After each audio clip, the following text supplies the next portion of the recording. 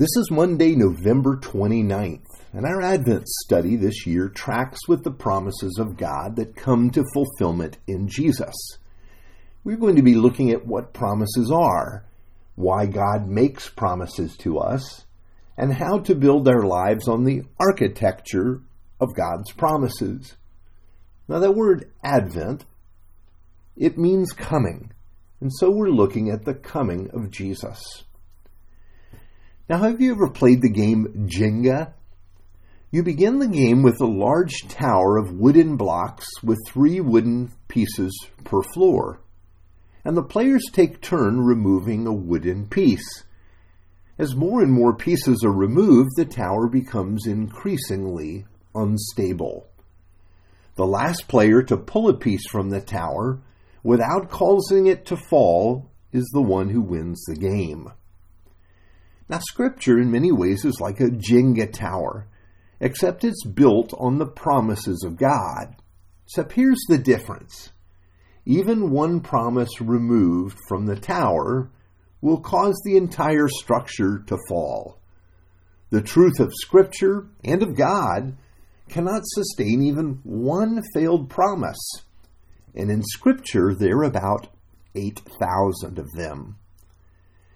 Now, at Advent time, Christmas time, we discover that God works in His world through promise and fulfillment. What is a promise? Well, simply stated, it is a declaration or assurance made to another with respect to the future. In the case of the Lord, it's a divine assurance that God will or will not bring something about in the future. Here's our text for today. Luke 1, verse 31 to 33. You will conceive and give birth to a son, and you are to call him Jesus. He will be great and called Son of the Most High.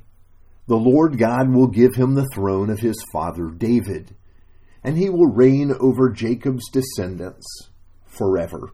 His kingdom will never end. Now, this is part of what Scripture explains happened when God's angel Gabriel visited with the young Virgin Mary. The angel told her that she had been chosen by the Lord to be the mother of the Lord's Messiah. The Holy Spirit would make conception possible, and the child she would carry and bear would take up the throne of David, his human and spiritual ancestor. Now, of course, this was a promise. It had not yet come to pass. The Lord wanted Mary to know and also to agree to his plan. Mary was being called by the Lord to be part of his promise. And that's the thing about God's promises to us that we will see on this Advent journey. God's promises matter to us because he's constantly inviting us to be part of his promise. His promises matter to us because they become our own through faith in Jesus. But as we'll look more at that later on. But here's how these promises connect us to God's planned future. The Lord promised his people hundreds of years before that young virgin would have a child, that a virgin would have a child who would bring the healing of Israel. Here's Isaiah the prophet. Therefore the Lord himself will give you a sign. The Lord will conceive and give birth to a son, and you will call him Emmanuel. That's Isaiah 7:14. Yes, Mary was being invited into an earlier promise the Lord had made long before she was born. Indeed, the structure of God's promises seems like that Jenga structure, as the promise goes further back and deeper still. You can find a thread in the promises of God then back to David himself. Here was the Lord's promise to King David when he sought to build a house, a temple for the Lord. I declare to you that the Lord will build a house for you. When your days are over and you go to be with your ancestors, I will raise up your offspring to succeed you, one of your sons, and I will establish his kingdom.